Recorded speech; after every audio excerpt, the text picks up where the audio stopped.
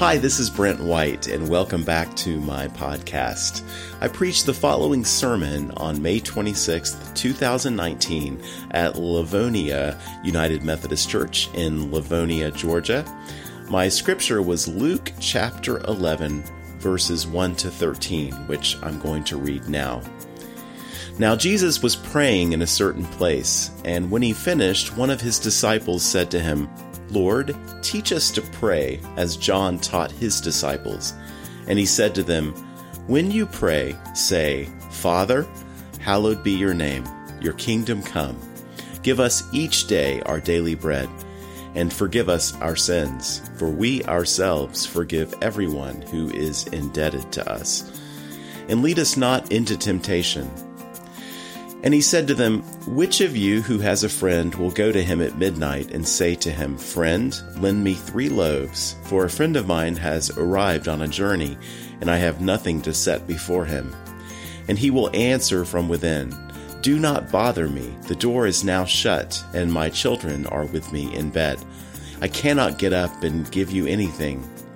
I tell you, though he will not get up and give him anything because he is his friend, yet because of his impudence, he will rise and give him whatever he needs. And I tell you, ask and it will be given to you. Seek and you will find. Knock and it will be opened to you. For everyone who asks receives, and the one who seeks finds, and to the one who knocks it will be opened. What father among you, if his son asks for a fish, will instead of a fish give him a serpent? Or, if he asks for an egg, will give him a scorpion?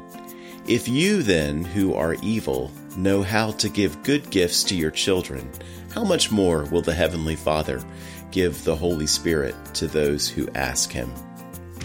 We learn more about the prayer life of Jesus from the Gospel of Luke than we do the other Gospels.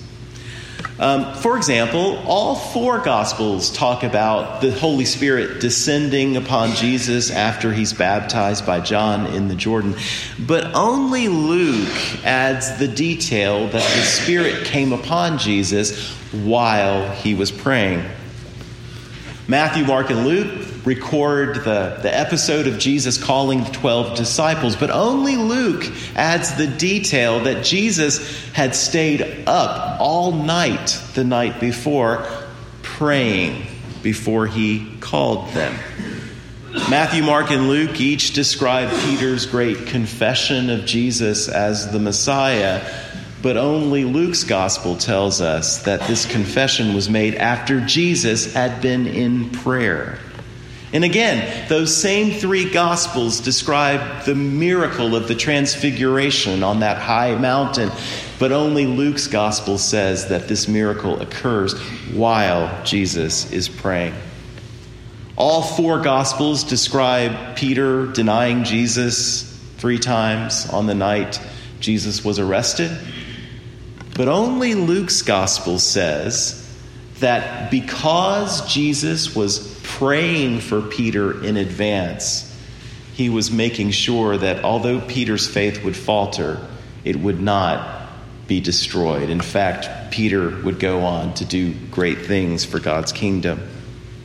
My point is that Luke emphasizes the priority that Jesus places on prayer. And we see Jesus in the gospel praying time and again. And here's what I want us to consider. Jesus was God in the flesh. He was fully human, but he was also fully God. He was the only begotten Son of the Father. He was perfect and sinless in every way. He enjoyed a more intimate relationship with his Father than any human being who's ever lived. Yet when he walked this earth, he needed to rely on prayer the exact same way that we need to rely on prayer. Doesn't it go without saying that if even a perfect, sinless, if only the perfect, sinless, only begotten Son of God needed to pray, how much more do we sinners need to pray?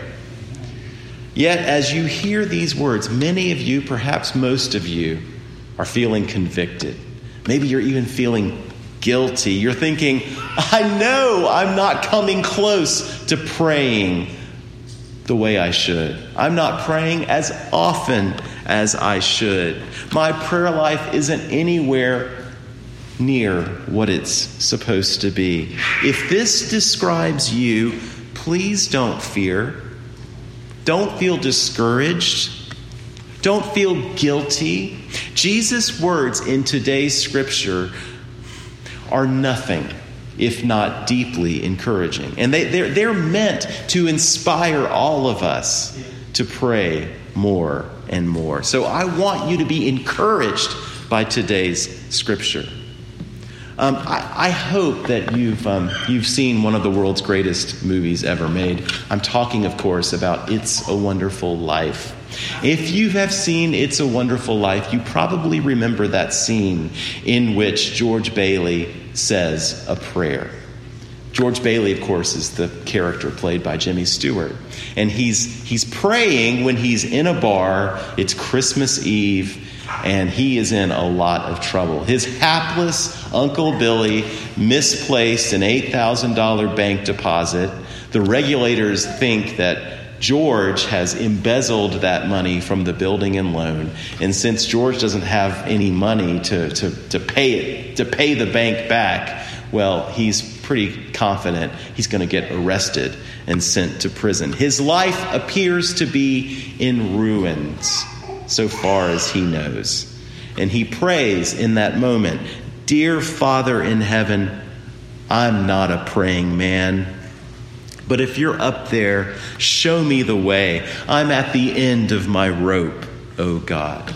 You see, George knows that he's not worthy to ask God for anything. And he feels ashamed. He feels ashamed to even try. He feels ashamed to even go before God and ask for anything. Because after all, he's not a praying man.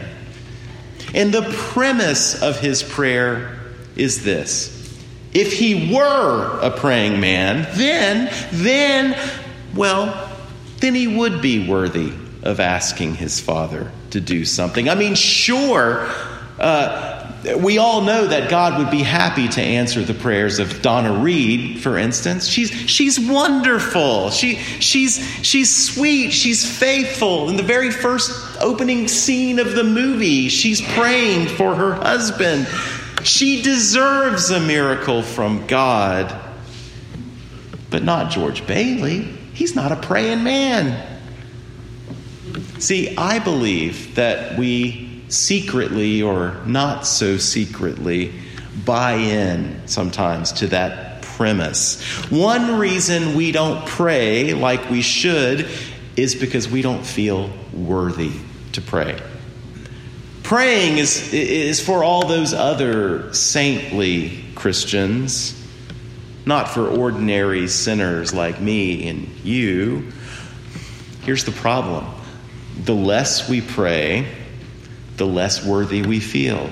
The less worthy we feel, the less we pray. It's a vicious circle. But I need you and me to hear some really good news, which I say with the full confidence of the gospel of Jesus Christ. This idea that we need to make ourselves worthy before we pray is absolutely wrong. If you don't believe me, look at this crazy parable that Jesus tells in verses 5 through 8. What this man asks of his friend, his neighbor, to get out of bed in the middle of the night and fetch him not 1, not 2, but 3 loaves of bread because he has an unexpected guest and his pantry is empty and he needs help. What this man is asking of his friend is inappropriate. It's wrong. He's asking way too much of his friend. After all, this neighbor would have lived in a small house. Families slept in close quarters. There would be no way for this friend to get up out of bed without waking up his children, if he has a baby, waking up a sleeping baby and fetching his neighbor 3 loaves. It's a lot to ask. It is too much to ask. But maybe it doesn't matter because, even if the man doesn't get up to fetch this bread, all the knocking and yelling is probably going to wake up his family anyway. Besides, why is this man's pantry empty in the first place? If feeding an unexpected guest were so important that you would wake up your neighbor in the middle of the night, then it ought to be important enough for you to make sure you had a well-stocked pantry just in case of an emergency, just in case you had unexpected company. So this man was completely wrong for doing what he did. And the English translations get it right. Sometimes they say he was bold, but that's not quite strong enough. The best translations indicate that there's something wrong, like the English Standard Version, which I read. What did it say? He was impudent. Impudent means, it's not a word we use very much these days, but it means that you're bold to the point of being annoying. You're bold to the point of being rude and disrespectful. Impudent, that's a good word. Other translations say shameless. I like that too. Because shameless means that this man ought to be ashamed of himself. He ought to feel deeply embarrassed for doing what he's doing. But he does it anyway. Yet somehow Jesus says, be like this man when you pray? What on earth? Be like him? Pray like that? Be as shameless as he is shameless when it comes to prayer? Of course we're unworthy to pray. Of course we don't deserve to ask God to do anything for us. Of course we have no right to expect God to give us what we ask for. So why does Jesus say this? I mean, how, on what basis do we get to be so bold? Well, Jesus has already told us earlier in the scripture in verse 2 when he gives us his model prayer. The most important fact for us Christians when it comes to our relationship with God is this. Now, my words only apply to Christians, only apply to those who have been born again. This is not true for the world's population at large. I'm speaking of those who've been born again. But if you're born again, this applies to you. The most important fact about your relationship with God is that God is our Father. And that means we are his beloved children.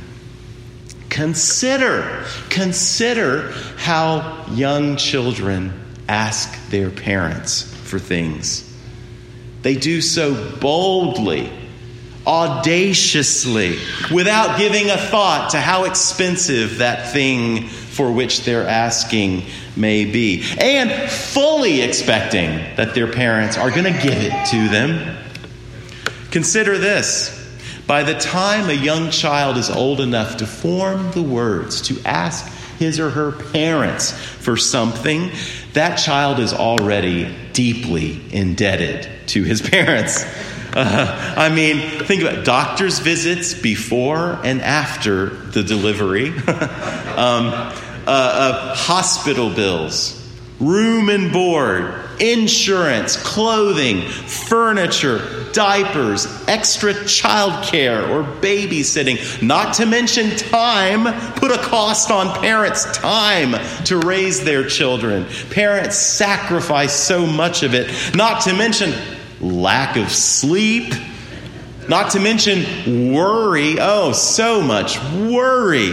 The nerve of a young child to ask his parents for anything after they've already given so much. Young children don't care. They're going to do it anyway. And when they do, assuming that they need it or that it's good for them, or at least it won't hurt them or hurt us, and assuming we can afford it, well, we parents are more than happy to give our children exactly what they ask for. Since we are God's children through faith in Christ, we ought to be bold enough to act like children. Ask our Father for what we need and keep on asking Him, expecting Him to give it to us. Because make no mistake, Jesus is telling us that God will gladly intervene to do things for us when we pray, to do things in response to our prayers that God otherwise would not do. Did you hear that? I want to emphasize this because there's some terrible theology out there that says prayer doesn't change God. Prayer changes us. See, you know what that is? That's just disguising a lack of faith in pretty theological language. Give me a break. That's not at all what Jesus teaches. Jesus teaches that our prayers do change God, not His nature. God is always going to be the loving, perfect, God who we know. But what I'm saying, God will do things differently for us in response to our prayers that God will not do if we do not pray. This is the clear teaching of Scripture. You do not have, the Apostle James says, because you do not ask. You do not have because you do not ask. Brothers and sisters, we are missing out on blessings in our lives right now because we don't ask. Jesus teaches us to ask. Are we going to take God at His word? Are we going to take Jesus at His word? Is Jesus telling the truth in today's Scripture? Do we believe Him? Does our prayer life reflect the fact that we believe Him? Look again at the parable. Look at verse 8. The neighbor says, I cannot get up and give you anything. This cannot be done. What you are asking is impossible. I cannot do this. But that's not true, is it? This neighbor can get up and he can give his friend 3 loaves of bread. In fact, that's what he ends up doing. In the same way, there may be a million reasons why we think God is not going to give us what we pray for. Common sense, logic, life experience, they all scream at us. Don't bother praying about that. You know God's not going to do that. Maybe if it were Donna Reed, but you're not Donna Reed, So just don't waste your time praying for that thing. It's too much. You're asking God for too much. It's too difficult. But no, Jesus says, pray for that difficult thing and keep on praying for it until God tells you to stop. Because as impossible as it seems, God can make it happen. You probably heard last weekend about the commencement speaker at Morehouse College in Atlanta. A billionaire investor named Robert F. Smith told 396 young men who were graduating that he was going to pay off all of their student debt. This is good news for these students. This is good news for the parents, the families of these students. But do you know who it's not good news for? Every other commencement speaker in America. Oh my goodness. I mean, can you imagine following that example? I mean, you could be the best orator in the world, and you're going to be, the first thing you're going to be saying to the graduating class at whatever university you're speaking is, I'm sorry guys, let me just tell you up front, I'm not going to be paying off your debt. I hope that's okay. Instead, I'm going to be speaking to you for about 35 minutes. Isn't that just as good? But listen, when I heard about Robert Smith's amazing act of generosity, I thought, I'll bet someone was praying. Think about it. I'll bet there was some faithful Christian in that student body, or some faithful mother or father or aunt or uncle or grandparent. Someone was looking at this massive student debt and was praying boldly and persistently, asking God to work some kind of miracle to help these students pay it off. And look what God did. Or is that too big of a miracle for God to do? I mean, that cannot happen, we would say. And yet it did. And I'll bet it did because someone was praying. But the moment I tell you that we need to stretch our faith and ask our Father for bigger, better, and bolder things is the moment I have to deal with the difficult question of unanswered prayer. Maybe it's true we didn't get the serpent when we asked for a fish. We didn't get the scorpion when we asked for an egg. But we also didn't get a fish or an egg either. So, again, is Jesus telling the truth? By all means. But we need to interpret Jesus' words in light of the rest of God's word, including what Paul tells us in Romans 8:26. He writes, "We do not know what to pray for as we ought." We don't know what to pray for. We simply can't foresee the myriad consequences that would result from God granting one of our petitions in prayer. We can't foresee what would happen to the rest of the world. God can, but we can't. We can't know how that would fit or whether that would fit in God's plan for us or for others. We can't know that, but God can. So sure, we may ask God for what we think is an egg or a fish, but in reality, it would turn out to be a scorpion or a serpent because it would end up harming us, harming people we love, harming other people. But don't be discouraged because immediately after Paul says, we don't know how to pray, we don't know what to pray for, he writes, listen to this, but the Spirit himself intercedes, that is, prays for us with groanings too deep for words, and he intercedes for the saints according to the will of God. So while it's true that we don't always get what we ask for, there is someone we know whose prayers on our behalf are always answered without fail, every time. Indeed, this person's prayers are always effective because, get this, he always knows exactly what we need, much more so than we know. And unlike us, when he prays, his prayers are always exactly in alignment with God's will and God's plan for our lives. That person, Paul says, is none other than the Holy Spirit, the third person of the Trinity, who is God himself. To say the least, God the Father will always answer the prayers of God the Holy Spirit.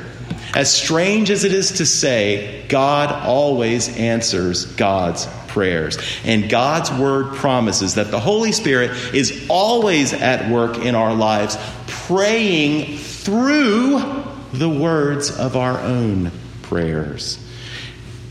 And what is the Holy Spirit praying through our words and our prayers? What does the Holy Spirit want for us? Only this. The Holy Spirit wants the very best for us. The Holy Spirit is always praying that God will give to us not something that's just nice, something that would be pretty good, something that's, it's better than nothing, something that's not bad. No, the Bible says that the Holy Spirit is praying for something that is the best for us. And you say, I know what you're thinking, wait a minute. Well, why is God's best for me not as good as God's best for that other guy over there? And you're tempted to feel jealous. But how do you know what's best for you? You're not living that other guy's life, and he's not living your life. If God gave you that other person's best, it might prove harmful to you. If God gave you, for instance, that other person's salary or job title or possessions or accolades, it might go straight to your head. You might become conceited. You might start trusting in money and possessions instead of trusting in the Lord. It might make shipwreck of your faith. You might even go to hell. I mean, this is possible. Only the Lord can know what our best is. We are supposed to trust that that's exactly what He wants to give us. Listen, we got a puppy. I mentioned this at the top of the hour. We got a puppy last Sunday, and his name is Ringo. He is absolutely, if you're Facebook friends with me, you've seen him, absolutely the cutest little English Springer Spaniel you've ever seen. To say the least, Ringo does not like sleeping in his crate during the night while us adults and older children are sleeping in our beds. And he lets us know that he does not like it at all hours of the morning. I hope that stops soon. If it were possible, and I could reason with the dog, I would try to say something like this. I know that you think that this crate is the worst.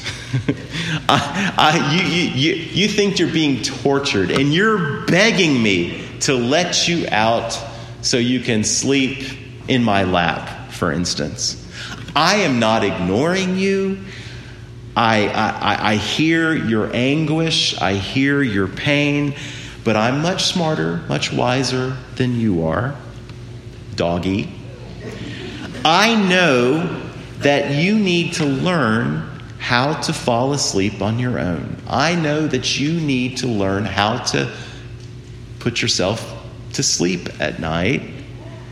I know that if you do, you'll get more sleep, you'll be happier, you'll be more independent, your owners will be happier, and you'll enjoy more freedom later on in life. So while I'm saying no to you right now, Ringo, it's only because I'm saying yes to something better further down the line.